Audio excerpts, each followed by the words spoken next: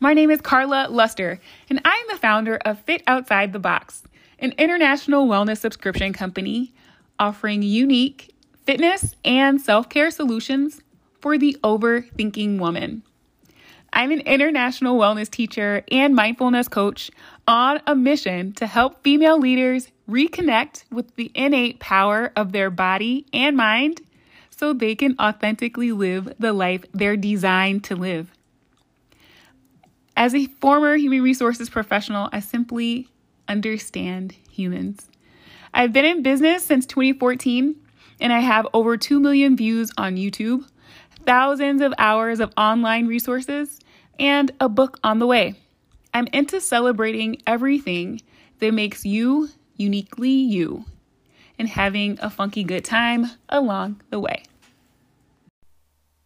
So let's stay connected, y'all. Follow me on Facebook at The Therapy Show with Lisa Mustard and Lisa Mustard Change Agent. And you can also find me on Instagram at The Therapy Show with Lisa Mustard and Lisa Active Life. And of course, I'm active over on LinkedIn too. I hope my story inspires you to go after your goals and dreams, and I want you to know it's never too late to start something new. Hey, this is Naza Kawaja, and here's my story that I'm sharing on the Trep Life podcast. Let's stay connected. Follow me on Instagram and Twitter at Naza_K. That's at NAZHAH_K. Follow The Demurist on Facebook and Instagram. And listen in on our podcast where we like to address and dismantle taboo topics. You can find us on iTunes, Spotify, and Google Play. Sincerely us and of woman nature. If there's one message that I can leave you with, it would be to do you. Be true, be humble, work hard, and do you. I am an individual. I am a mompreneur. I am a leader. I am a Trep star. Welcome back, Trep Life, Tribe, Trep Stars. We are in for another thrilling bonus episode as we are enjoying this extended season of season 1 of Trep Life. More bonus content, more great guests for you, more gems being dropped with each episode from each individual. And today we are joined by the illustrious Carla Luster.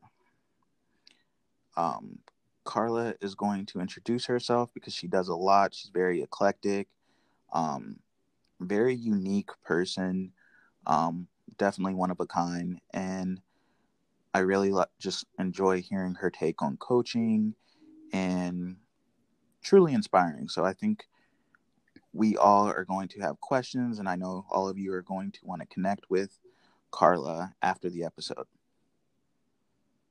So Carla, thanks for being on Trep Life with us today. Thank you. I was not sure exactly when you were finished. Thank you for the intro. I liked that a lot. I'm happy to be here. I'm bad at intros, so you have to forgive me. It's not you. It's all me. But yeah. So tell us about yourself. Okay.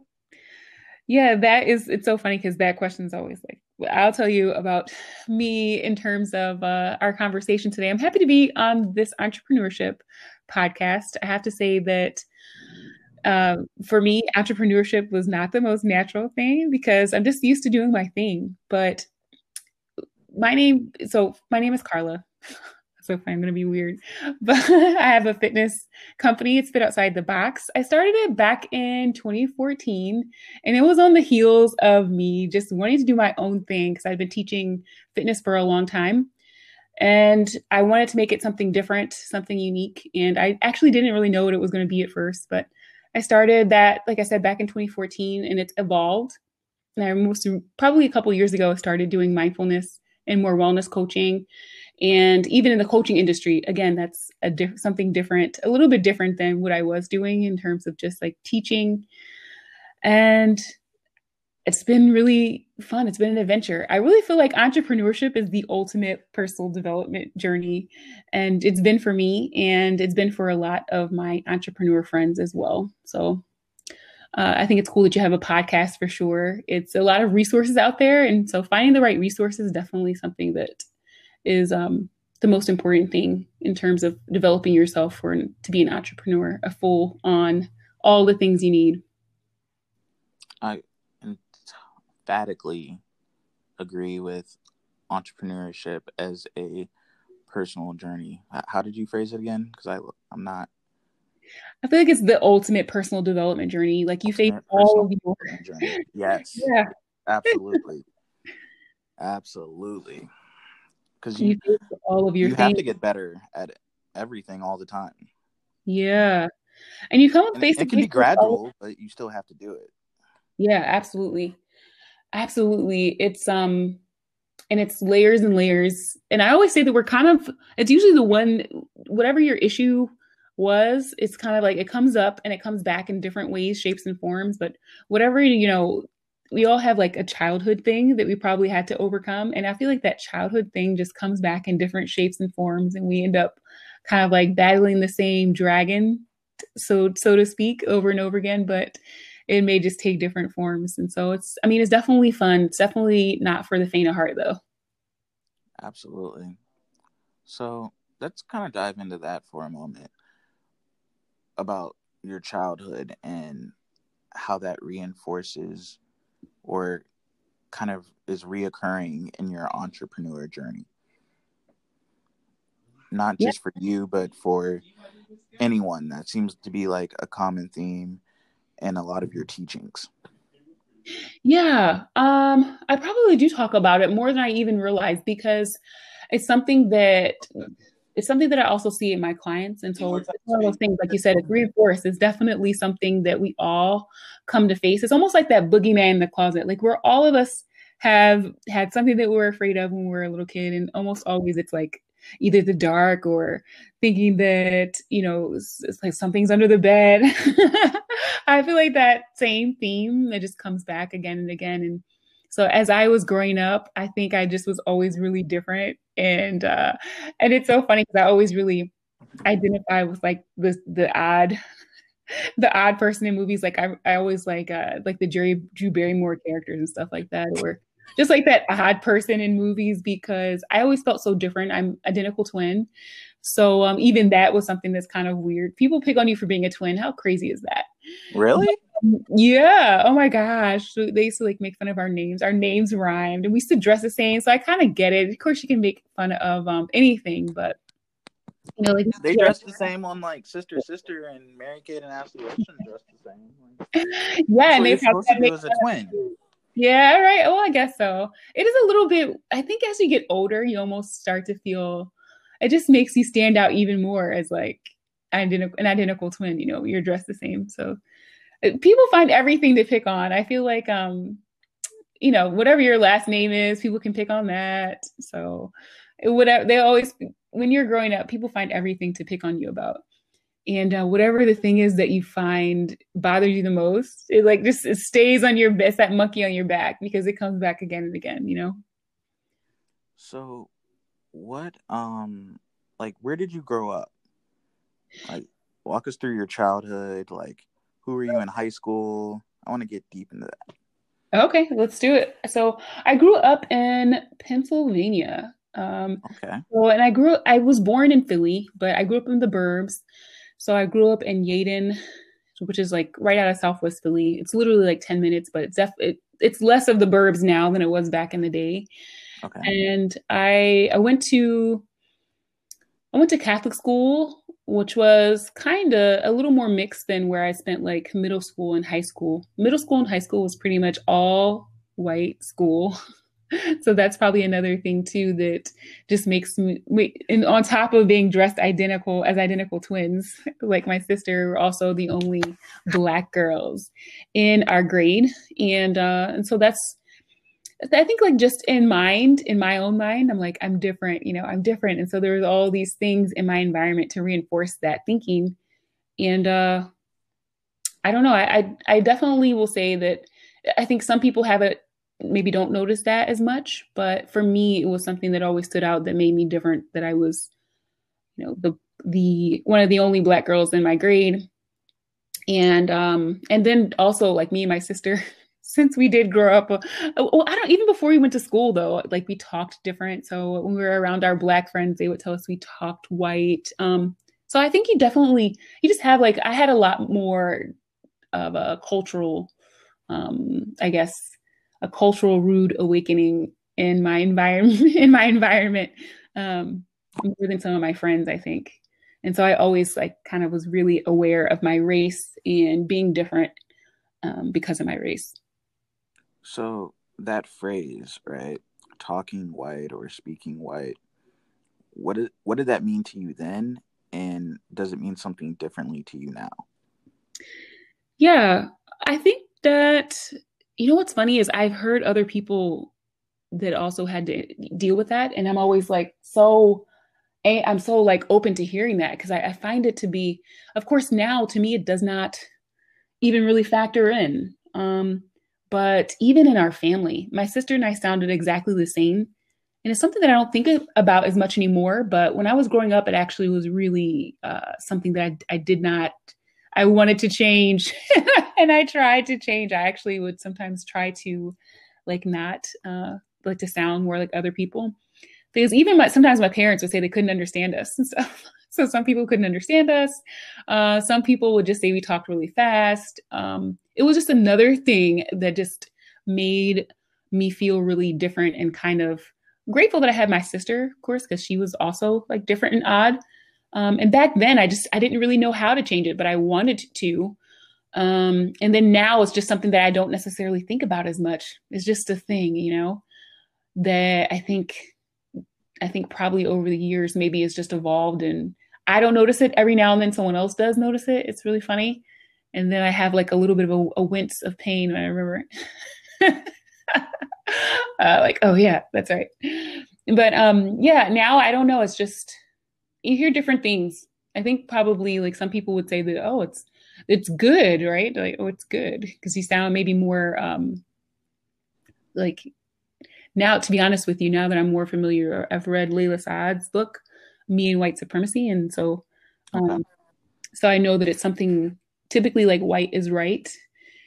And so if you do sound more European or less like you have, you know, an accent or something like that, then I think it's seen generally as something that's good. But I actually don't think it's white as much because I'm not white, number one. So Right. I think the way I talk has more to do with just kind of almost being like in a little echo chamber with my sister. Like we sound a lot the same. And I don't know that it's necessarily because you talk the way you talk before you even around a lot of people at school. You kind of like start talking, you know, when you're before you really go to school. You know, think about it. By the time you're in kindergarten, you start talking. So I don't know exactly where it comes from, but it definitely was something that was painful for a long time. And I just didn't really know how to change it, you know? So, what was other than your, comments on your vernacular? What else was your high school experience like? Were you involved with clubs? Were you, Good question. organizations? What were you doing? Yeah. Growing up, I feel like I didn't always identify a lot with clubs, but I did like dibble dabble in a bunch of different clubs and stuff like that. I never really thought of myself as someone, I think I always had a desire to be a leader or to at least like I took on a lot of just new frontier stuff. And I always really liked to read or like find out about stuff. So that's been really helpful. And I thought kind of just, I think when you're growing up, you don't necessarily always know what makes you different. You just know that that sometimes you feel maybe a little bit left out when people are, say, talking about TV or something like that. Or maybe like talking about things that seem more popular, but you don't really you don't feel as interested. So I think like growing up, I just, I didn't always feel like the most popular things were like the most interesting things for me. But I did have that pressure to like want to be interested in the things that most people were interested in so that I could be more social. So I think I kind of like a lot of times went off on tangents when it came to that. But like growing up, I did like Girl Scouts. I did a little bit of sports here and there, but I never really like fell in love with sports, which is why it's so funny that I'm in fitness because I don't think a lot of people ever expected that. Um, but I I was the chunkier twin. So I was always compared with my sister as a twin.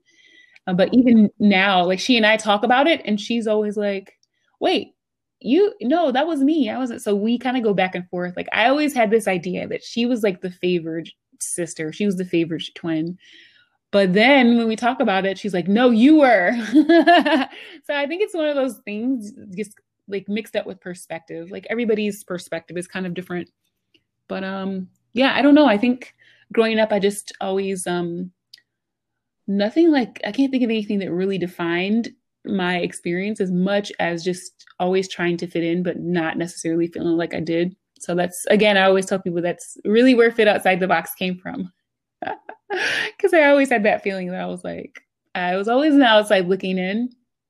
But I also think that that's very true of a lot of entrepreneurs, to be honest with you. Like I talk to a lot of people who are entrepreneurs who grew up with very similar feelings like, oh, I don't really fit in, or I feel kind of like, I'm not into the things that everybody else is into. And I think we're all like along the way, like looking back, you can see that we're all kind of just looking for a way to have like an identity that allows us to be comfortable and like living up to an identity that feels comfortable for us. But it's hard, because nothing actually really fits because we're always evolving and growing. And that's especially true like when we're in school. But everything depends on having an identity when you're in school. I think everything starts with your identity. So what do you mean? You think that an identity is the most important thing, or? I think so. I think you need an identity, and I think certain people really start defining or developing their identity at different phases of their life. Some people it's maybe middle school or even elementary school. Some people it's high school. I think for most people it's probably college when they really kind of feel like they solidify their identity. I think for certain people it's later in life. I think you can even be, a senior citizen and figure out where you are now and your new identity. But I think you have to have an identity. So then from your identity, if you know who you are, you can find your purpose and you can also discover your principles. Yeah, I do agree with I do agree with the fact that who you are is more so rooted in what's most important to you. So I like that you said that, the principles thing. Right. And when I say identity, I don't mean like social status, like who you are, like, because that might be a mask. But yeah. I think internally you need to start figuring out what makes you, what's your unique gift, and how you're going to develop yourself. Yeah. Yeah, I agree with that. I think that sometimes an identity it's weird because humans innately have just infinite potential. You're capable of way more than you could ever imagine. I think almost always an identity to some extent ends up feeling too small at some point if you really take it on. And I see that happen with people. That's one reason why when we talk about personality tests, you and I have talked about that before, that I think personality tests can be helpful, but then to a certain extent, they also can limit you, because I see so many people struggling with the fact that, oh, I am an INFP, or, I am a projector, or I am da-da-da. And it only can take you but so far before you almost need to let it go so that you can be what you can be. And that sounds kind of cheesy, but you can tap into your limitless potential, rather. Yeah. Because we're always growing. Sometimes that could become a limiting belief, right? It can. Okay. It can. It's actually almost any label would be too small, because it allows you some level of comfort, but then comfort is not congruent with growth. You have to almost be comfortable being uncomfortable so that you can grow. Right. And the only place to hang your hat is just on the fact that you can be aware of something when it feels like it doesn't fit, so you can let go of it. And sometimes you might have to let go of a personality type or another label that at some point allowed you to feel comfortable because you could hang your hat. But I don't know. And I feel like it's like, if you are comfortable, then that should be like a little bit of a twinge of discomfort. I agree with you. And let me kind of like maybe elaborate on what I was saying earlier. I think you have to, I believe in transitions and the power of transformation. So if you take a test, the Myers-Briggs test 5 years ago, and you get one score, and you take it now and it's something different, maybe that just means you've grown. Yeah. And that should be okay to you. That shouldn't be a negative. That shouldn't be, well, I've lost my identity, or I don't think that's the case. But I think a lot of, to your point, I think people do view it like that. They have to stay stagnant. Oh, I'm always this, I'm always that. And I don't think that's the way life works. And I think people now, are more interested in their multi-potentiality. Multi-potentialites, I think, are more prominent or more in abundance than they ever have been. Yeah. Or have been in, I would say, more maybe modern times, because maybe in ancient history they were more prominent.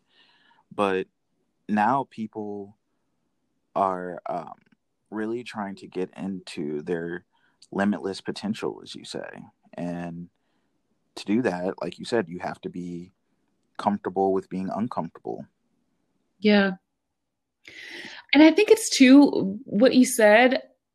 If you are just more focused on just tuning in and being completely honest with yourself, then it's less likely that you're going to say, well, when I'm an introvert, I can't go do that TED talk, because I think a lot of times, and when I hear that, I almost get like this shut up, feeling like, because it's not the same thing. Like being an introvert and then saying that you can't go do something that puts you in front of a million people it's just not going to be something that really works for you if you are going to line up with why you're here and fully live into that. Then it really becomes too small to try and then lean back on a personality type, which, I mean, and in that instance, it definitely would provide some comfort if you can avoid something that would be a little uncomfortable.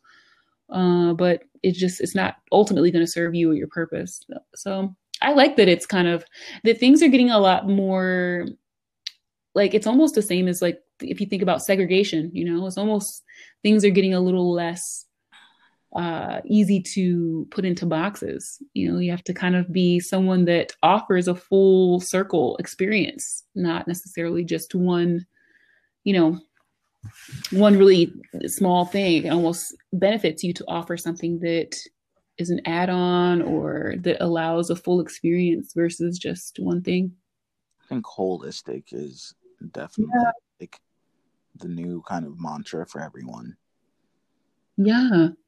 And that's where we're going as well. It's like, you kind of can see that, like, this is the big shift.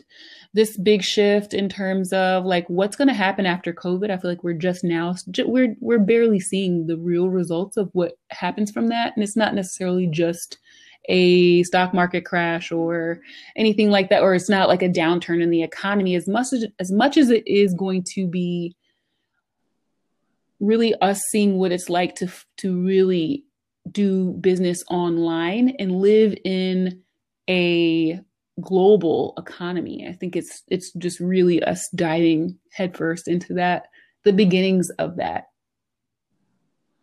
So what do you see as being the long-term result of COVID, and how has COVID personally affected you and your business?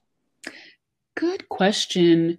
So I feel like the long term, I'm so fascinated with ripple effects, with the domino effect, with kind of how things seemingly are just this one thing. Like if I think about the beginning of COVID and just kind of like driving, I was on my way to open up for the day at my corporate wellness center, and I literally turned around. They were like, "We're closing."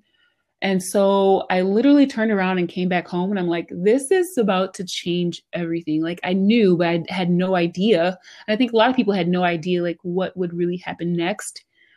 But after that, I kind of saw it as, okay, like this is why you have to have an online presence. And I think a lot of businesses got caught with their pants down because they didn't necessarily have as much of an online presence as they could have or they should have if they even thought far enough to expect something like COVID. So I think it was a really big eye-opening thing, like, duh, if you don't have an online presence. So I had an online presence for a long time. And so for me, it was helpful. I actually ended up helping a couple other people get some stuff online so they can kind of like, scramble and be able to offer something to their people. So that for me, to be honest with you, it's been something that really it really helped me to grow. It actually helped grow my business. So I'm actually doing better now post COVID than I was before because I knew so many people that weren't they're operating in a fitness and wellness capacity and didn't have resources online. So it actually impacted my business positively. And as far as what's to come, I think it's going to be one of those things where we thought we were global before. We thought we were doing online business before, but not anywhere near the level as what we're going. So I think we're looking at, in terms of talking holistic, I think we're looking at really starting to realize that the lines that separate us are completely just drawn in thin air, almost like you wouldn't know if you walked across, you wouldn't know if you crossed the boundary between Philly and Pennsylvania and Ohio. It's like these lines that we've drawn are imaginary lines, and we're about to see a lot of what we thought were true separations. We're about to see them melt in so many ways that I can't even begin to really play with what that looks like. I think it's going to be interesting to see what happens next. I think this whole like racial justice movement is just like even the tip of the iceberg with that. I like so a lot. Where do you see that going? I know a lot of people who have like had their business positively affected from that, and right. I think that I really think that it's the beginning of us noticing that. I think it's the beginning of a shift, not just in being aware of what's behind a race, but I think it's a beginning of people really starting to dig into like the fact that you can be completely unconscious of something that's going on around you. I think it's waking up to people to what it is to wake up. Ultimately, I think that's what it will be, because even when people were first starting to talk about it, and like I said, I hadn't read Layla Saad's book before that. And then I read her book and I'm like, she's literally talking about shadow work. She's literally talking about, consciousness work, and she's putting it in very practical terms, but that's what it is. And I started to realize like, this is something that's going to call everybody to go a lot deeper and to really call us into being full human beings, like not just so much living on the surface. I think a lot of us live on the surface, and it's something that cut it before, but it's no longer going to cut it if we're really going to survive this shift and thrive in this shift. It's going to call everyone into a deeper level of being and being aware of the areas where maybe you had cut off awareness or decided you didn't need to know about something within yourself. I think it's going to call us into paying attention to those areas we would rather not have to look at, Okay, so can you elaborate on shadow work and what was the other term you used? Shadow work and consciousness work? No, well, yeah, elaborate on that too. But I think most people know what consciousness. Yeah, but maybe not. Some people, everyone's on a different level of awareness, as you were saying. But yeah, kind of give it some terminology and some of the key concepts behind all of those things. Yeah, I'm happy to. Okay. So when we talk about shadow work, I specifically mean delving into the parts of our unconscious, or parts of us that were suppressed because they were not applauded or were not engaged. So everybody growing up to some extent has had an experience where they said, where their parents were like, why can't you be more like Johnny? Or no, you're not supposed to do that, kind of a thing. And it wasn't always that it was, not eating our peas. Sometimes it was just doing things that made us feel like us, or, maybe it was something like playing in the dirt, or it could be any little thing that we started to close off from. Maybe it's also that, you were really interested in something that people didn't talk about. Maybe you're really interested in comics, or it's just that part of us that we were closed off from growing up, and therefore we suppressed it. It wasn't allowed to fully bloom. And it almost keeps us within that specific aspect of ourselves. It keeps us almost as like an underdeveloped little piece of us that we're unable to even fully be aware of, because we don't use it. So a lot of times in real life, you go to work, you do your job, you come home, you interact with your family, and then that's it. And so it can be really easy to not pay attention to those things that you don't pay attention to every day. So you might have some prejudices. You might have even some ideas that live there. You might have talents that live there, parts of yourself that you don't like. And it just depends on what level that is, to how much it's going to hinder our growth and just our full expression. And so it just depends on the person, what their shadow is. More often than not, it's something that we don't see unless we pay attention to like what we judge in others, and also what triggers us in others. And racism is such an easy place to see it, because if there's something you don't like in yourself, then it's really easy to judge it in someone else. And we're just judging ourselves. And if it's acceptable, even better, because, it makes us look a certain way or be able to hang on to an identity.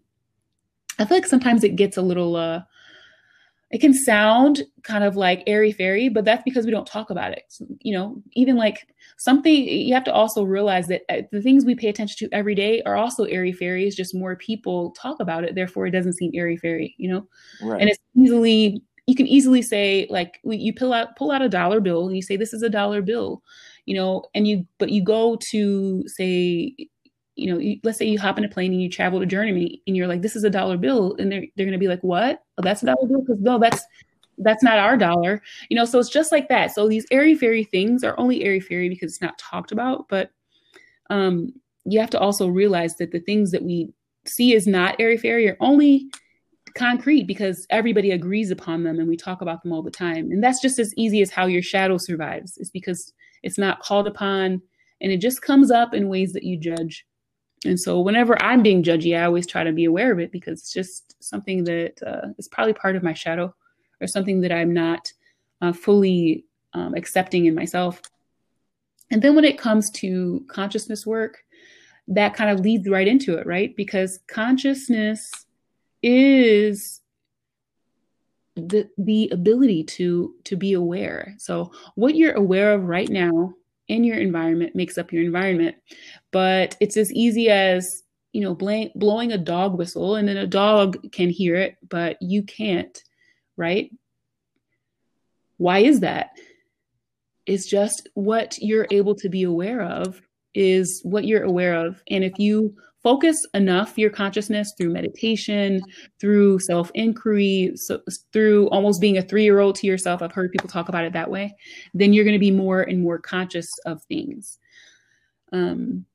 It's not something that you have to do in everyday life. So it is one of those extracurriculars that will serve you in everyday life. But again, it's something that, like I said, because of this racial justice movement, a lot of people are realizing that there's a lot that nobody ever talks about, that they might have been completely oblivious about because nobody ever talks about it, or they never thought about it, never thought about the experience of life as a Black person, or they never thought about the fact that, that maybe there's discrimination going on and they never experienced it because they're not Black, or because they, didn't have to for whatever reason. So how do you think, I guess I have 2 questions, so I'm trying to phrase them correctly. But how do you think mindfulness ties into all of this?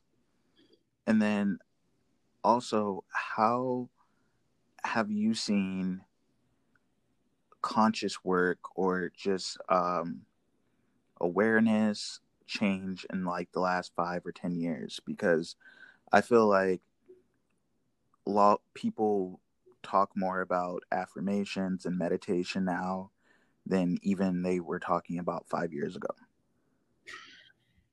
Yeah. So that was kind of a two-part question. Two-parter. So take your time with it, answer it however you see fit. Yeah. So mindfulness plays into consciousness work. I kind of was talking about it without calling it that.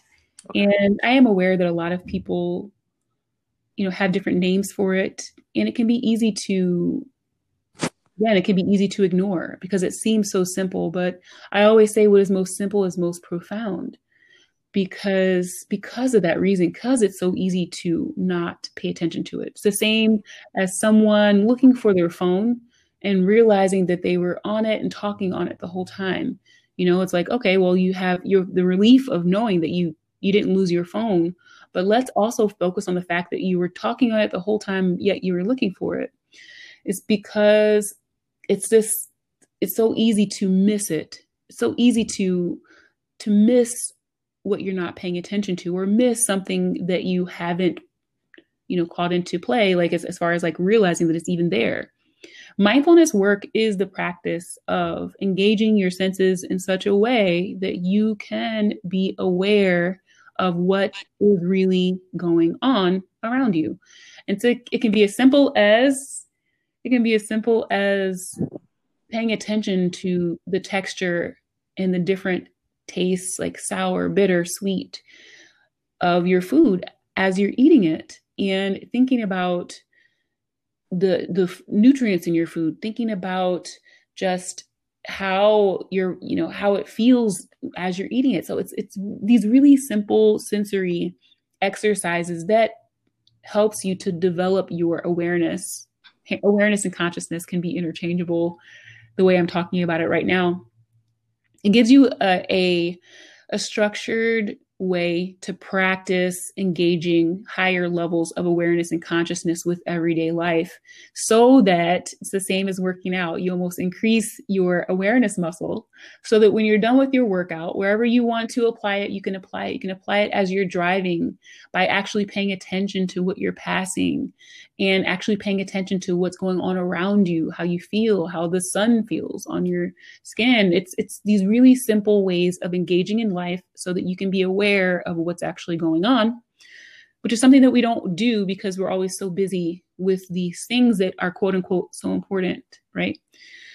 But as we do that, we almost lose our ability to be aware and be conscious and realize that we have a phone in our hand while we're also looking for it, Right. I love that illustration. It's a great example. Yeah.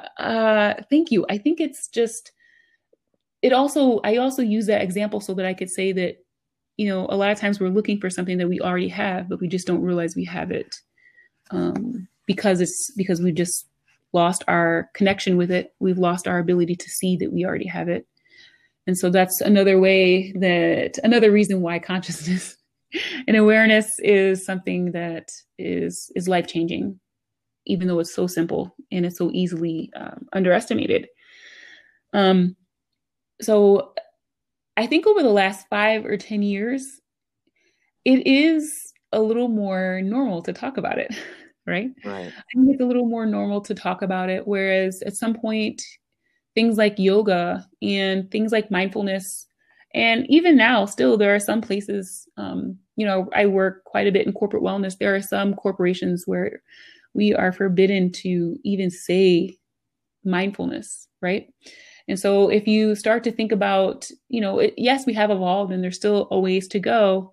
And I think there's a lot that happens when you start working with mindfulness and consciousness and in developing your awareness. I think there's a lot that happens in terms of what you notice that is to some extent dangerous for some businesses, that are dangerous for some practices that we have in everyday life that are very unconscious. So over the last 5 years, I think it's gotten to be more normal, but there's still a long ways to go. I think the reason why it's gotten more normal is because we're evolving. And as a people and as humanity evolves, which is what we do, which is what everything around us is always doing, we're requires us to it requires us to access more of our potential. And the truth is, our potential is the same as that phone, and that it's there and it's always been there. And we're literally looking for it, but we already have it. And so as we evolve and we grow and we tap into more of our potential, we are required to be more aware of it. And so that's why I think wellness and mindfulness has increased in popularity, because naturally it's required as we grow, and even more so, it'll be even more so crucial to help us to continue to grow. Just like it's more crucial right now with this racial justice movement. Like it's absolutely, when I was listening to, I watched a talk from Robin DiAngelo, who wrote White Fragility. And that book is like a number one best-selling book right now. Or it's like these old books coming back. Number one on Amazon list. Some of these books that were written like 5-10 years ago. Yeah. And they were maybe so popular then, and now they're blowing up. So good for all the Black or race strategy, anti-racism strategy writers and voices out there. I know, for sure, definitely. But if you spend 5 minutes listening to what she's saying, she's literally talking about consciousness and awareness and mindfulness, bringing your full awareness to what's going on right now is something that, again, it's very powerful, but it's growing in popularity, but it's still quite a ways to go. I think I've talked to you about this. Maybe I haven't. I'm not sure. But like I struggle with being present, and I think it's somewhat common for most people, but I think particularly common for entrepreneurs, particularly ones who consider themselves innovators in a space. Mm-hmm. What are some tips that you have around that area? Yeah. Even if I know for a lot of people, meditation is hard because we come to meditation with a lot of expectations that we're going to just automatically clear our mind. But just like you said, it's not something that, even as an entrepreneur, it's highly valuable to entrepreneurs to be able to clear our minds and be able to focus. But it's not something that we are ever trained to do. So it's really challenging. Yeah. So we come to the table of trying to meditate with a lot of expectations. But meditation is probably my number one, if not maybe number two, way that you can focus the mind. I think the other thing that has been really beneficial to me, and you hear it all the time, and it's funny because I think there's a saying, it's like the things that you hear on repeat, it's like there's a reason why you keep on hearing them repeated. But exercise is probably one of the number one habits that I think helps us to have greater capacity in the mind. And the reason why I say that is because our brain is designed for complex movement. Like the reason why our brain works the way it does is because over so many years, we had to use our brain in order to move, in order to be nomadic, in order to hunt for food, in order to run for safety. So the reason why our brain is as developed as it is because we have a body. So when we move our bodies, it helps us to develop our connections to our mind, and it helps us to clear our mind, and it helps us to tap into the potential of the mind. And so movement, and it doesn't have to be anything crazy. It could be like a walk. And even if you listen to, I have a book about sales that's really good. And it's like, whenever you feel stomped with your sales, go for a walk, and, or you want to quit. Even if you ever want to quit, go for a long walk. And at the end of the walk, revisit if you really want to quit again. But it's because it clears your mind. Exercise helps you to clear your thoughts. So I said meditation, exercise. And another one that is really good, and I mentioned it earlier, and it's so funny because I have this fear of being too repetitive, but almost treat be the 3-year-old in your brain and get to why on some of the things. You almost want to, when you can do that, like why, even like any addictions that you have, which is just undealt with stuff in your brain, um, get to the bottom of stuff, because a lot of what exists as clutter in the mind is unresolved stuff, unresolved baggage and things like that. And when you get complete, just like when you get an answer to something, you can kind of rest it and put it to rest. You know, put it to rest. So if you can do that, then it's going to be easier to focus, so that you can practice focus during your meditation, so that you can practice focus on just one thing. And I'm going to list one more thing, even though I think you said 3. If you can block out your day, and that's an old one too. But the reason why that makes sense is because our brain does really good on being able to focus when we're working on one thing at a time. So even saying that, of course, is going to make a lot of sense. So if you have, if you have something that's really challenging, to do that first thing in the morning and get complete with that is going to allow your brain to rest, so that you can have the focus while you're doing it. And then also when you're finished it, you have the focus to work on another thing. So our brain likes to finish things. So why not let it finish something and give yourself blocks to work in and feel complete with it before you move on? I love, those are a good 3, oldies but goodies. But so I kind of want to take us back a little bit. You have experience in human resources, HR. I do. I have a lot of HR experience, actually. Talk to us about human resources as an industry, where it was when you entered it, why you wanted to get into that part of the field. I mean, part of business, because all corporations have to have a human resources department. But I think human resources are one of the most misunderstood parts of a corporate entity, or just corporate culture in general. Yeah, I could see how that could happen. So I will say too, like like my human resources experience is something that it still shapes me for sure. Like I think I entered human resources because I was so fascinated with humans, and I wanted to have a behind the scenes look at human resources in business. And so I love the behind the scenes aspect of realizing that it's the people in a business that make the business. But I got into human resources because I first started working in equal employment. I worked in the EEO office in college, and I loved my mentor, and she really was encouraging. And I got to see kind of some of the goings on, like sexual harassment and EEO stuff.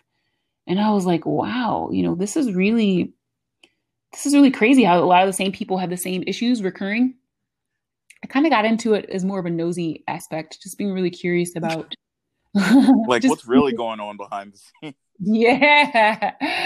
I was like, wow, there's a lot going on, And so I really get into the behind the scenes of a business, and I get into the behind the scenes of what's going on with humans as well. And I think that in business, a lot of times it's underestimated. HR is almost always seen as a cost. But what a lot of businesses don't see is that the human resources part of a business is so crucial. The people in your business are your business. And the same thing goes for entrepreneurs. Like if you're an entrepreneur, you run your business, you are your business. And that's why it's so important to know what's going on behind the scenes in terms of your thinking, in terms of your power over your ability to focus your body and your mind on something that you want to create, because you literally have to hack your mind body, because our culture does not manufacture entrepreneurs. No. And that's why I think a lot of times the entrepreneurs I meet, they're the outcasts, Yeah. Yeah. I wholeheartedly support and relate to that sentiment. So yeah. So we are conditioned to be employees. And so a lot of times the entrepreneurs are the people that did not they could not squeeze themselves into that conditioning to end up being an employee. And so they eventually kind of work their ways out. And being in HR, it's obvious as well because, you know, you can kind of start to see, because I worked in recruiting for a number of years. I also Okay. worked in benefits. And you start to notice that, the way companies look at humans as their resource, it's not always, it's almost always in the benefit of the company. And the good companies make that line a little bit more blurry in that it seems like they're kind of more for the people. But that's where I kind of probably started to get a little more tainted with HR, and I didn't want to be in HR anymore. It's because sometimes it seems so unfair for the employees. Some of the things in terms of just, I would see resumes and I'd know that the person sitting in front of me for an interview did not want that job, but they did what they wanted to earn a paycheck. And Right. so, and yeah, that sounds unrealistic. A lot of times people are like, well, you got to have a job. But what we miss is that, each of us is so unique in what we bring to the table that if you are trying to squeeze that into a job, number one, you're never going to be satisfied. And number two, more often than not, you're going to always just be wondering what could have been. And the reason why that happens is because you're not down to your very design created to fit into a job. Like you can use that Right. job to develop yourself, but you're here to create something new. And that is just this crazy way that life goes. You almost have to go through feeling squeezed into an employee mold and hating it in order to get enough courage to or like just get fed up so much so that you end up having to go try your hand at being an entrepreneur. And I think a lot of entrepreneurs go that route. Like they just get so sick of trying to be an employee that they give up and they go, and go all in on trying to be an entrepreneur. Quick question: were you ever able to see a corporation create a job for an individual? They said this person is talented, but they're not maybe a right fit for any of our available positions. Maybe, but we still feel like they could be an asset to the company. Let's create a new position for them. Damn, well, you know what? I will say that I have seen jobs created, and sometimes it's a little bit along those lines. Like I can definitely tell where like someone was doing like a hybrid job. I've seen that. I've seen a Right. hybrid job created where, yeah, it kind of was that, just realizing that, okay, you know what, this person has some useful things for the business. I've been in roles like that too that were hybrid because they're like, you know what, you really can write and we actually can use that. So, let's have you do this and kind of like change your pay structure a little bit so that it accommodates it. I have seen that. I don't know if I've ever been, I know that happens, Pete. I know that there are companies that definitely create jobs. It's maybe not, it's not, as maybe not as common as just having a job that does a function, but I do think that does happen. Usually it has to be, I've seen it done three ways, I would say. The first is through nepotism. I think, and that's the most most Yeah. popular. Yeah. Then secondly, I see it as they don't want to lose talent, so it's like retaining talent. Someone whose job is kind of probably phasing out, but they've been with the company for 10, 15 years, contributed a lot. And it just is like, okay, let's find a role for you. Let's make this work, which I think is really great. I think that's very admirable. And then the third way is just when you just see an immense amount of talent and you're like, I don't know what you can do, but we're going to figure it out. You're just Yeah. going to go on that journey with someone in their career. Like, we're going to put you with some mentors. We're going to plug and chug you all over the place. Like, with football, Julian Edelman, who ended up becoming, Super Bowl winning quarterback, Super Bowl MVP, actually. And he played quarterback in college. And the scouting, he wasn't going to be able to play quarterback at the next level. But Bill Belichick said, I don't know if you're a quarterback. I don't know what you are, but I know you're a football player. So we're going to figure it out. Yeah, cool. And that, and I think businesses can do that sometimes with people too. But I think that is probably the most rare, where they're actually able to see behind the need. You've done that with recruiting, where you're like, well, I see this person is talented, but my job right now is to kind of fill this role. I have to fill these positions. There's never really a great time to say, we should just hire this person, and I'm not sure for what job, but we're going to figure that out maybe 6 months from now. That's a hard pitch. That is hard. But it's also really smart, Yeah. Yeah. Long term, it's genius to, just hire talent and kind of figure it out there. Yeah, absolutely. Yeah, it's cool. And I think we're going to have to start seeing more of that.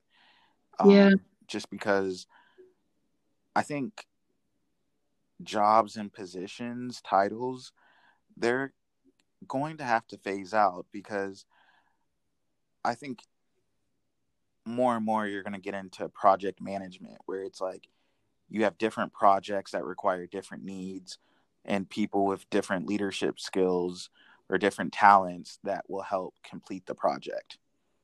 Yeah. Yeah. Okay. So I have 2 more questions, because I know we already started the episode late. We had some technical difficulties, but we made it. Yay. Tell us more about your book that's coming. Well, actually, hold off on that. Okay. Tell us more about, you talk about it a lot, your advocacy for mental health and having breakthroughs because of your sister's mental breakdown. Is that correct? Yeah. Okay. Can you touch on that, really? I can do that. It's so funny because I wrote a little bit about this earlier for the video I'll do today, because I think all of us have these experiences in life that change the way we see everything.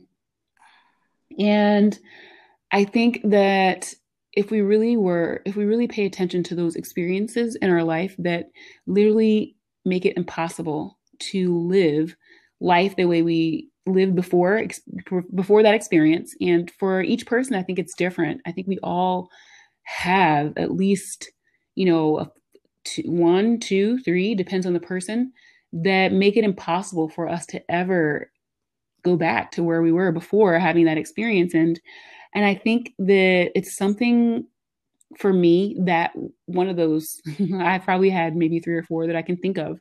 Right. One of the experiences was when I saw my sister just totally, and it's something that it's so weird, because of course I've known her my whole life, and it changed the way I saw mental illness, or I didn't actually really even have any idea of what that was before that. But that experience changed me, and there's so many things that I could say that changed, that I was forced to see after that. But it's this person I've known my whole life, and then I saw her have a breakdown, and I didn't know what it was when it was going on. And in fact, when I look back at it, I just was literally I had no idea what was going on, and I tried to not, to try to not have to deal with it. I tried to make it so that it wasn't that bad until it got really bad. And it opened my eyes to kind of this narrative that is silent, this kind of quiet narrative that happens behind the scenes in people. Because after that, I started to be able to really notice that sometimes when someone would say one thing, that they were, literally having some whole narrative going on in their mind behind the scenes. And it opened my eyes to everyone else around me, and then eventually myself, and I really feel like it was one of those things that changed my life, and I could never go back again. I realized that that there was definitely this whole stigma around mental health that we almost needed to blow. We almost needed as a culture to blow that up, because what is mentally ill now is something that, say 50 years ago was something different, and 100 years from now it's going to be something completely different. It's this moving target. We know a whole lot less about it than we care to admit. But if we're honest, everybody on this planet has a mental illness, and it has a lot to do with just our ability to be unconscious, on our own. The more we know about ourselves, the less likely, at the deepest levels of knowing, the more likely it is that we can actually be mentally healthy. But we definitely are in need of knowing what mentally healthy even means. And to me, it has a lot to do with being able to have a clear mind.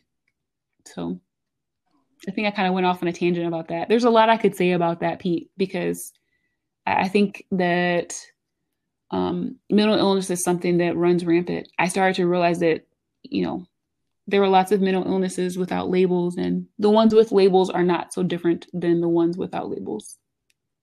Well, recently you see Kanye, and it's a debate on whether he is having a mental breakdown or not, or, is this a manic episode from his bipolar disorder?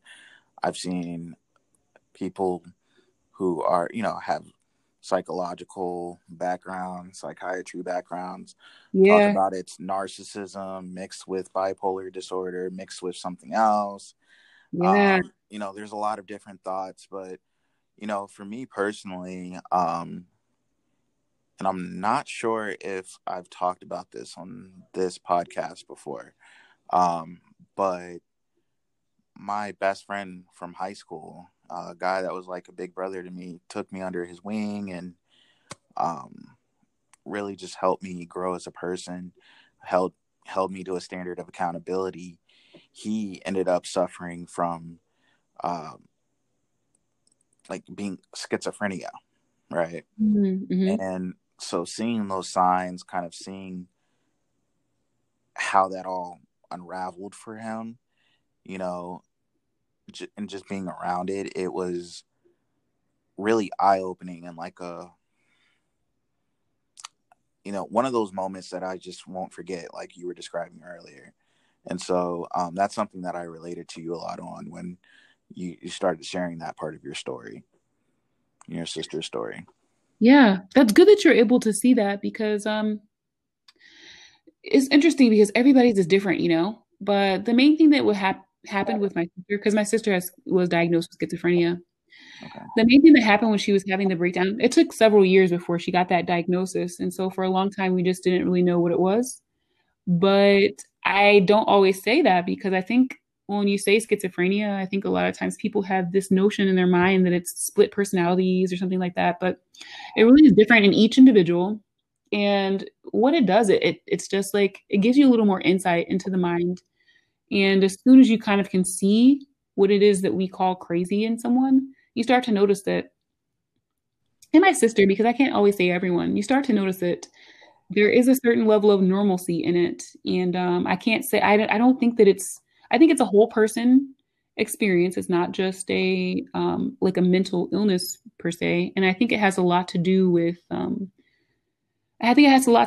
our evolution. I think each person is evolving, and I think there's a lot of barriers to that that come along with a culture that is tainted. Our culture is not necessarily mentally healthy. It's not perfect. There are a lot of things that we learn that will be 100% false in just a certain amount of time. And I think to some extent, some people are just beyond their time. They're are too far ahead of their time, and I think that it can be harmful in so many ways that result sometimes in a breakdown. Or I think there's a lot to be said for people who do have mental illness. I think that it's easy to put a label on something and not have to look closely at it. But there are a lot of things that my sister was saying during her breakdown that I was floored, because some of the stuff was true. And I kind of also experienced, a lot of doctors giving her advice that I thought was just kind of ill-advised. So I'll say that. And it's so funny because you can be afraid to say that, but yeah. I don't know. I don't know exactly what your experience was or how much you got to see on the inside of it, but once you see the inside of mental illness, you start to realize that while it is complex, there's a lot of complexity in human beings that we never examine. And I don't think that, I think mentally healthy is more so the rarity than mental illness, even while it's a stigma. I would say I got to Oh, I can't hear you. Hello, can you hear me? Yeah, now I can. Okay.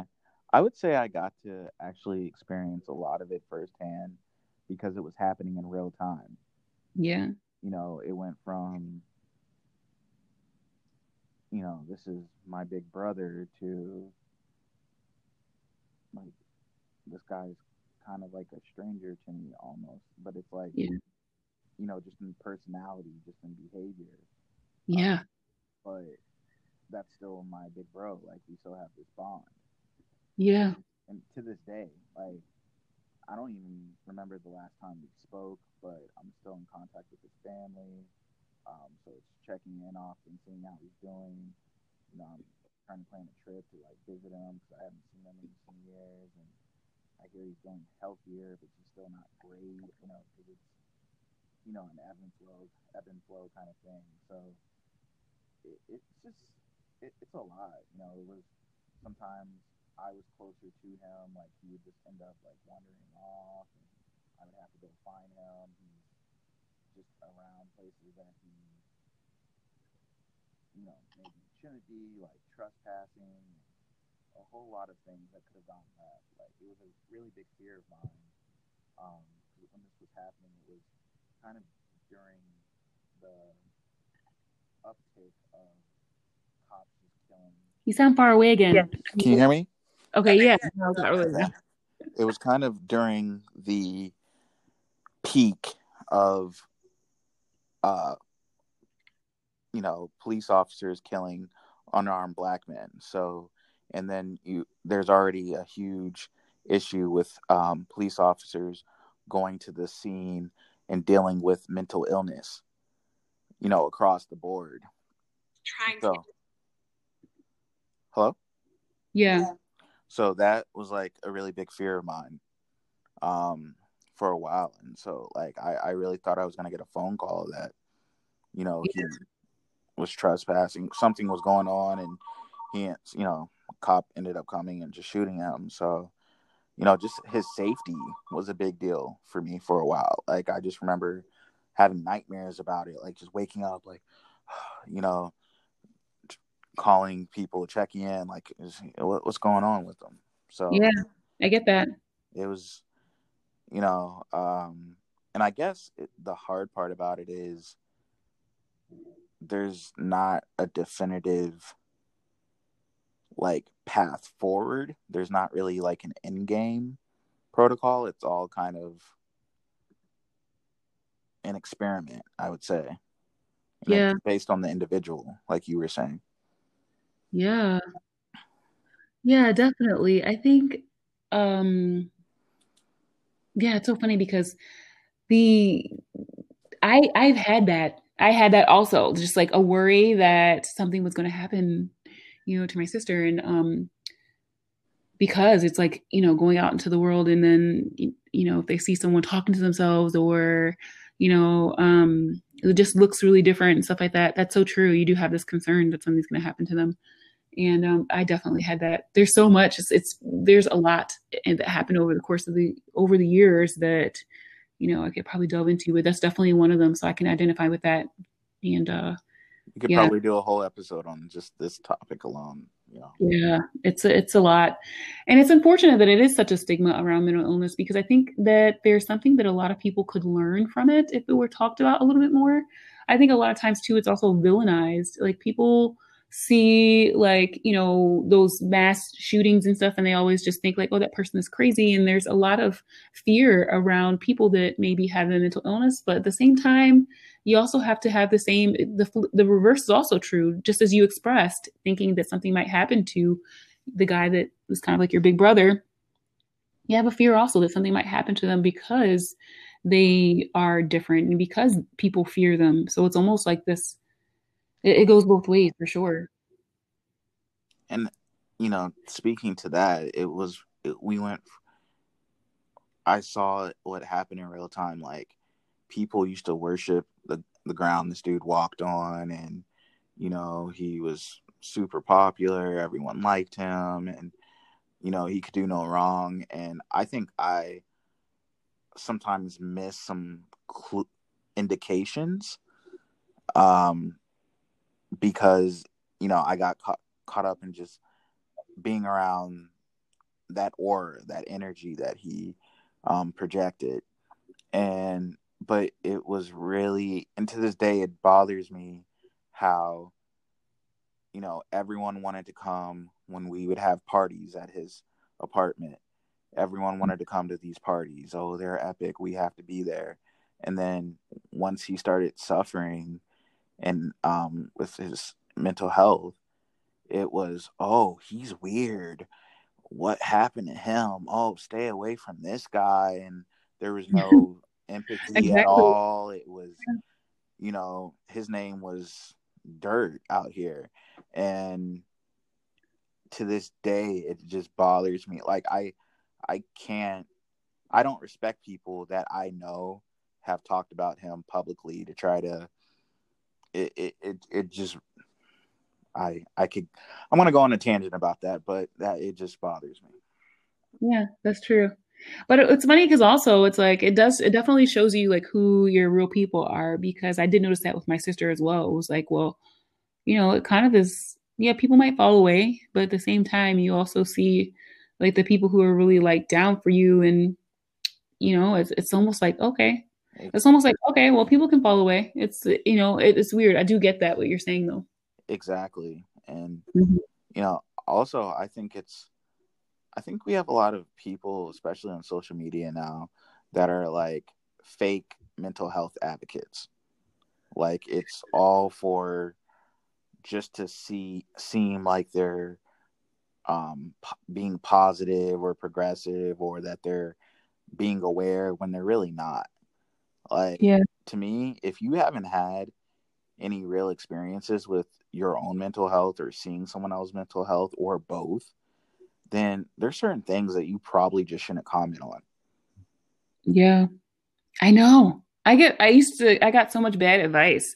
I think people just don't really know. There's the other shoe that falls from people always being so afraid to talk about mental health is that people don't know about it, and they make Right. all these assumptions, and they think they can dish out advice when if you have never experienced it, it's going to be just so blind, any advice that you come out your You mouth with. shouldn't talk about it, like, Yeah.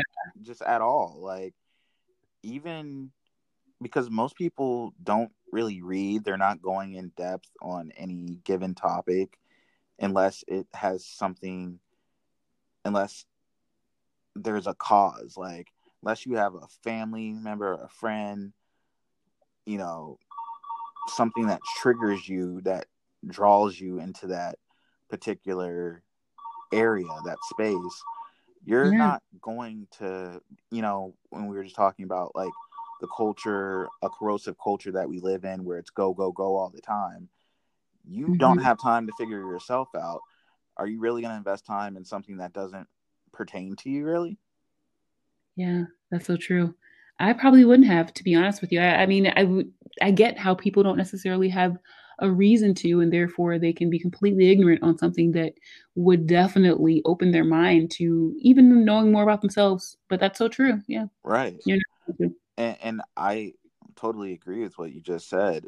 My thing is, if you don't have the time to really invest in this very um, complex matter, then just don't talk about it. Yeah. It's okay to say I don't know. Just be silent and observe, and maybe there's a point in your life when you are able to dive deeper into it and gain a better understanding. But just don't talk about something that you don't really know about.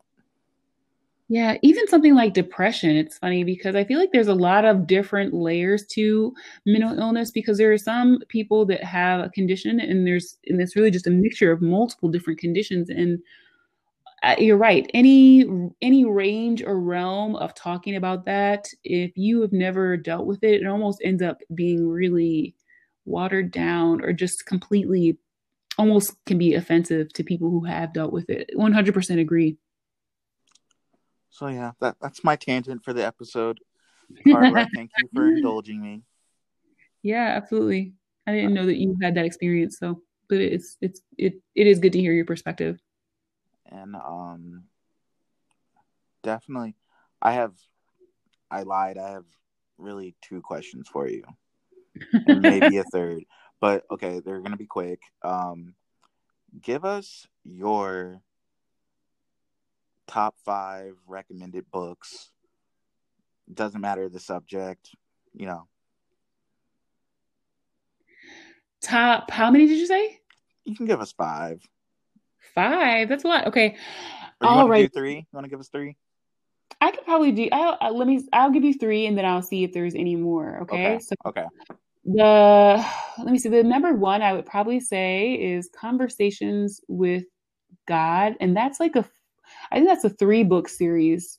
So there's 3 books in that series. So if you could read pretty much any one of those, but if you could read all of those, that would be awesome. I love Conversations with God, and that's by Neil Donald Walsh. Neil Donald. Okay. Yeah. So sorry, but Conversations with God. You're not going to miss it if you. Audience, you can fact check us. It's okay. We're not. All this is happening in real time. And let me see. Number 2 would be. This is a good question because I have to kind of think about it. So Socks Knocked Off with. Let me think. I would definitely say. Well, it's kind of funny because I would say, trying to think of like, okay, so I would also say, I'm reading now a book that's amazing, but I don't know that for sure. So The Religion of Tomorrow, and it's a really long book, but it's an amazing book. And the reason why I say that is because it does definitely talk about evolution. So it kind of gives you a big not just evolution in terms of like what we most of us know about scientific evolution, like then you're an ape and then you're, a human and that type of evolution. It talks about like evolution into the future. So The Religion of Tomorrow is really good. I'm reading that right now. I don't know why I'm like drawing a blank. So maybe I'll only give you 3, only because my brain is just like, I'm the same way sometimes. And you read a lot of really great books, and they're wide ranging. I think you've recommended 2 or 3 books to me. So okay, yeah, that's it. I definitely like to read. I feel like for me, reading was something that always really like opened my mind up and kind of just changed things for me.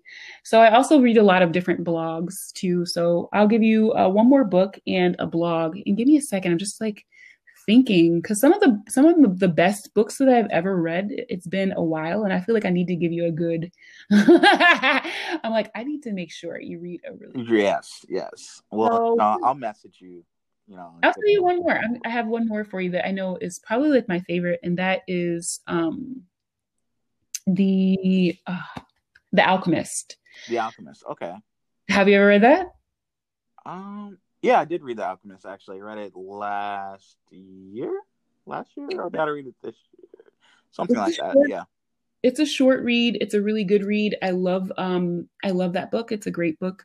I almost always read books that kind of just are a little bit more eye-opening. So right. I think that's a book I have to read again. I think so. Oh my gosh, I love that book. So I will say one more, and that's probably just the Power of Myth. Power of Myth is a really good book, and it's by probably one of my favorite. Here, I'm about to look it up. So Power of Myth is a really good book too for entrepreneurs by Joseph Campbell. And so a lot of people probably have heard about like the hero's journey, which is also a Joseph Campbell concept. Was Kobe Bryant read that book, and he said it was transformative to him in his second wave of his career post Yeah. basketball. So shout out to Sensei. Rest in peace to Kobe. Yeah. I feel like that if you read, Power of Myth or even like The Hero's Journey, something around that allows you to really, so funny because I feel like all of those books do have a common thread if I think about it, but any of those books, if you read them, it's going to change your perspective on life. And so I feel like for me, they came at just the right times to really like shift things for me so I could kind of just fall more in alignment. I think that's what we're always doing anyways. So those books, and I probably could think about one more, but instead I'm going to tell you a blog that I think is really good. Okay. I'll tell you two blogs. I like the blog/vlog from actualize.org. A lot of people, I think probably are, if you're an entrepreneur, you might already know about Leo Gura. He's really a great thought leader, I think, in the field of just like personal development. And also I love Steve Pavlina has an amazing blog, and he has a couple of blogs that I go back to a lot. And I don't know, I think they're just really good books. But I also talked about Layla Saad's White Supremacy in Me. And the reason why I say Layla Saad too is so that you can kind of prepare yourself for the racial justice movement that is underway right now. To at least be aware of some of the thinking that we all have that kind of stunts our growth if we just don't pay attention to it, Absolutely. And you mentioned Layla Saad's book as well, but I think you also gave two others throughout the interview. So you've given us a lot to read, as always.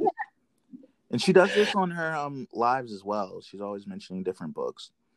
So you do a really great job of sharing resources and recommending resources. Give us 3 podcasts, or do you not listen to podcasts? I don't listen to podcasts that much, but I do know that actualize.org has his show on a podcast that you probably could listen to. I'll also, you know what?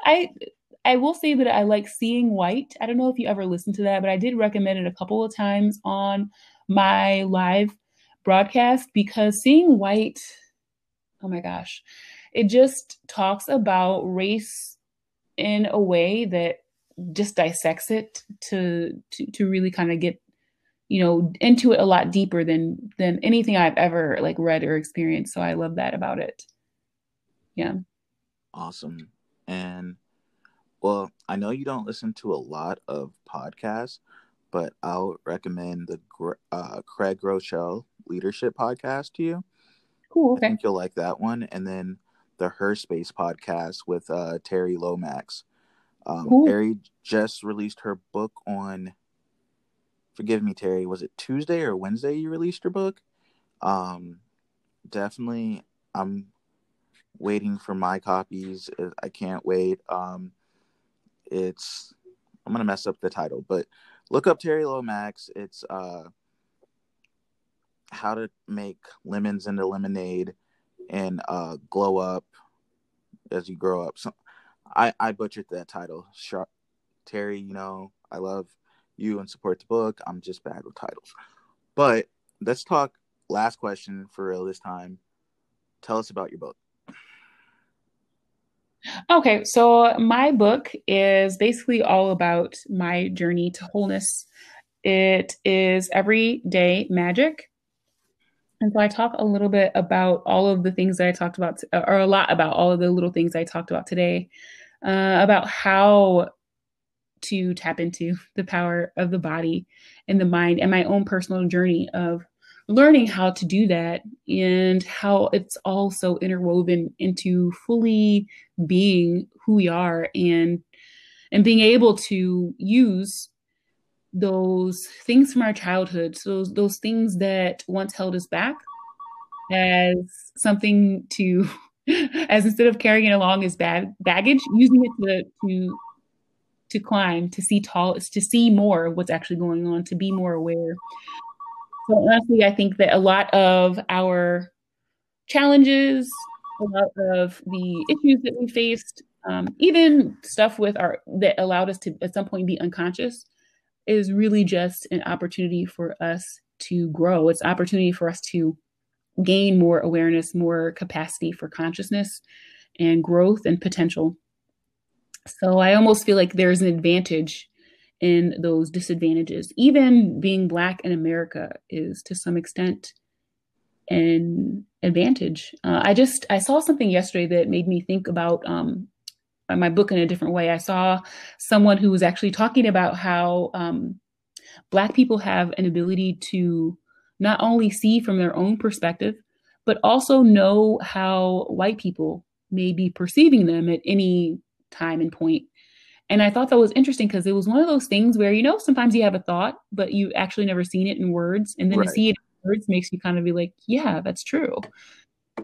So it was cool to see that in words. And I think that when it comes to the consciousness expansion that is now underway, the big shift that everyone's been talking about for years is deeply underway right now, and we're living through it. I think that as people with dark skin, I think we have a little bit of an advantage in terms of having a bigger perspective of life and how there's so many different, we just have another layer of awareness and seeing an aspect that is uncommon. And I think that's an advantage when we're all in the deep in expanding our consciousness. I think it's an advantage to realize that you already have something that a lot of people will never be able to even tap into, is just being aware of the fact that you have expanded awareness and consciousness, because you literally need that as a Black person to survive. You literally have to be able to know that the way you see yourself and the way you're seeing the world is not the way everybody else sees you and sees the world. And sometimes that is the thing that helps us to continue to live. So I think that's an advantage. And I do talk about that some in my book, because I think that just like a lot of challenges and problems and issues that arise, I think it only helps us to see and perceive and be aware of more, I absolutely agree. We have to, as Black people, you have to look at things from various industries. I said industries, various lenses, right? Yeah, exactly. So, that's a good way to say it. It's like you get into different mindsets, and you not only have to know your history and your culture, but you have to be somewhat aware of the history and culture of others. Yep. Yeah. And I think when you can do that, it definitely helps you to understand. It's just like when I used an example earlier and you were like, that's a good example. I think the more you can understand and be able to have a little bit of insight when it comes to other cultures, it makes it that much easier to understand your own culture and maybe blind spots and just see it in different ways. It's just like looking at anything. When you can see it 360, you really get to see it. Whereas, there are some people who will never be able to fully be able to see something 360. They'll only be able to see, and I say never be able to really see life in a 360. They'll only be able to see it from a very limited perspective. And that limited perspective is actually something that I think more and more is a disadvantage.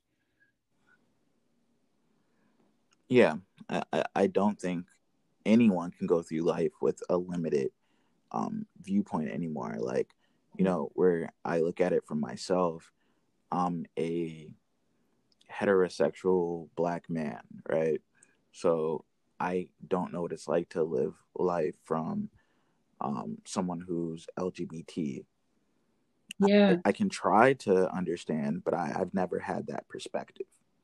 Yeah. I don't know, and more so, I don't know what it's like to live life from as a woman. I'm never going to be able to understand life as a woman and someone who's mastering their femininity and versus my masculinity energy. So it's like a lot going on, but I think trying to kind of open up and be more aware will be useful for people. Yeah, it's one of those things that like useful is almost like not. It's like it just it barely does it justice. But Right. we'll see, it's like we've what we're seeing now, and I saw someone else phrase it similar, and the thing is that what we're experiencing now in the world is the lack of awareness and consciousness, and the lack of an ability to stand back and actually notice what's going on. And so to balance that out is the shift, is to go a lot deeper and to be able to pay attention to what's actually going on so that we can actually start to balance that out. Absolutely. Mhm. Dropped a lot of gems today, Carla. Do you have any final thoughts that you would like to share with us today? I think when it comes to final thoughts, I just would say, you as a listener, especially if you've made it this far, I think you have an amazing advantage to really delve into, instead of always putting the focus outward, which is what we learn to do from a very young age. I think you have a great opportunity right now to join this shift in consciousness and awareness at the individual level and shift your awareness and ability to dissect things internally. And you're going to actually get a lot more there than you will from continuously looking outward. Because I think the most complex and nuanced and most interesting place to examine is within yourself, because that is where you have the ability to do the most good, and that's the place where you have the ability to really change things. So to look there, because once you can look there and see what's really going on and be able to change things externally, it's going to be easy. Another one. Great closing thoughts. Did you have a question for me? So where do you I guess where do you how do you feel like this podcast is how do you feel like this podcast is maybe helping with the shift? I'm kind of curious about that. Well, I've really been thinking about it a lot. We haven't, a lot of behind the scene things have kind of made me rethink the podcast and the direction that it was going in. Initially was all about entrepreneurship and empowerment, and because I think entrepreneurship is the best pathway for empowerment. Um, and season one, I started the podcast in May of 2019 and stopped recording new episodes in October, maybe even a little earlier, and have been recording episodes not on my regular schedule. I used to record like three to five episodes a week, and released twice a week, and now it's releasing more like month to month, kind of taking things as they come. And I really haven't been able to put out the content that about discussions. I had one of my oldest childhood friends, someone I've known since middle school, reached out and said, I don't agree with the riots. It seems like you do. Would you want to have a conversation about it? And I said, absolutely. And we can actually record the episode as a Prep Life episode. And that conversation ended up destroying our friendship. So we, I would say it was a falling out, but at the end of the day, it was cordial. I think it ended up cordial. I think he, things were said, and it was just a lot going on. And I wish him the best, and I think he wishes me the best as well. But yeah, that friendship is probably non-existent now. So, but who knows what the future holds? But I think a lot of things that were said, kind of from his end were just very problematic, and were Yeah. just from a limited lens. And felt very disingenuous, and where I was just like very, um, it just wasn't a conversation. It became like a character assassination. It was very odd the way the conversation unraveled. And so that made me reflect on some things. There's a guest on here that I had, a popular episode actually of the podcast, and who routinely at this point post anti-black rhetoric, racist rhetoric. So, and this is somebody that I came to respect. I thought we had, a mutual respect for each other. I wouldn't necessarily say a friendship, but someone that a good associate, I would say, more than anything. A peer in entrepreneurship. And this rhetoric is pretty intense, and some comments were, it doesn't matter that's George Washington owned slaves, and it got really to the point where I was like, okay, who am I having on the show that I can't control what happens on other platforms, but this is a platform that I created. So I need to kind of be more vigilant about the guest and getting into people's backgrounds, because some other things have happened behind the scenes, as we were talking about earlier, that have rubbed me the wrong way about, some things here and there. And so going forward, I don't know how many more guest episodes I will do. But I see this podcast becoming more prominent and kind of speaking more directly to the issues facing Black entrepreneurship in particular. The book is definitely geared to more of those themes, but I think the podcast will start doubling down on those themes as well. Cool. Did that answer your question or not really? It does. It does. It sounds like you kind of already been forced to, I guess, decide how you wanted to, I guess, make your mark with this podcast on the racial justice movement. So that's interesting. Yeah. And, I think it's a lot of what you were saying before, like doing the conscious work.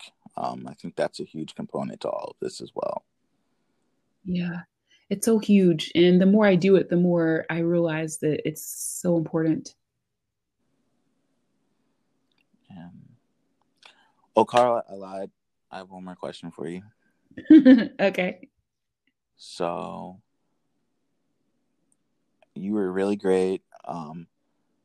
Hope to have you back on future episodes. I think we're going to get more into panels and, season 2, maybe even, maybe not, who knows, but would definitely love to have you back to discuss conscious work and a lot of the topics that you touched on, and we might even have to have you back to help us review some of the books that you recommended, because we'll be doing that more.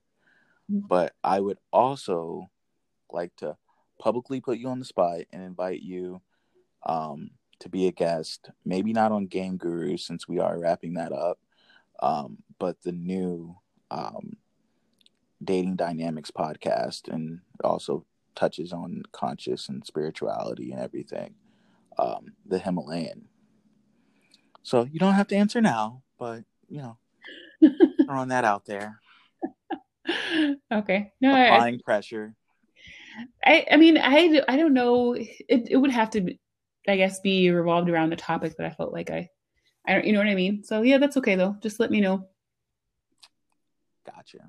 No, I know it'd be good content. I have an eye for talent.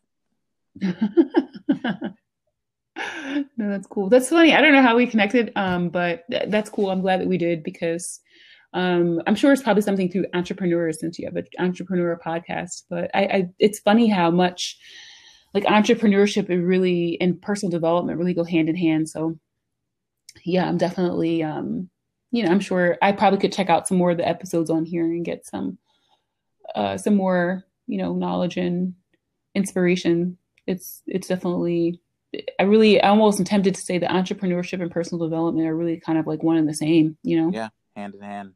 Yeah. Well, I don't know if we set a record, but we came close to it for running time on a Trep Life episode. I'm like, is anyone gonna listen to all this? It's gonna be so long. Maybe in bits and chunks they'll listen. Yeah, I'm gonna break it up probably. But okay, good. That's a good idea. So we'll have a 2-parter on our hands, but because you dropped a lot of content and I want everyone to be able to absorb it, a lot of good information. And just thank you for coming on the podcast, Carla. You were a great guest. Thank you. Awesome. You're a great interviewer. Thanks for keeping it going. And we will pod. And you guys are in for a great episode, and definitely go connect with Carla and write reviews for her, connect on social media, everything. We have to support entrepreneurs, and particularly Black entrepreneurs, for the sake of empowerment. That's the pathway forward. And so, live from Trep Life Studios, this is another episode of Trep Life, and we are out. Peace and blessings. Bye. Take it away. Okay. Okay. I was listening to some of the other episodes, so okay. Which episodes were you listening to? I was listening to because I know Lisa Mustard, so I was listening to that one, and I was and then I saw there was another one with a girl that taught Zumba. I can't remember her name, but I listened to her like last week. I can't remember her name. Naza. Naza, okay. Yeah. Mm-hmm.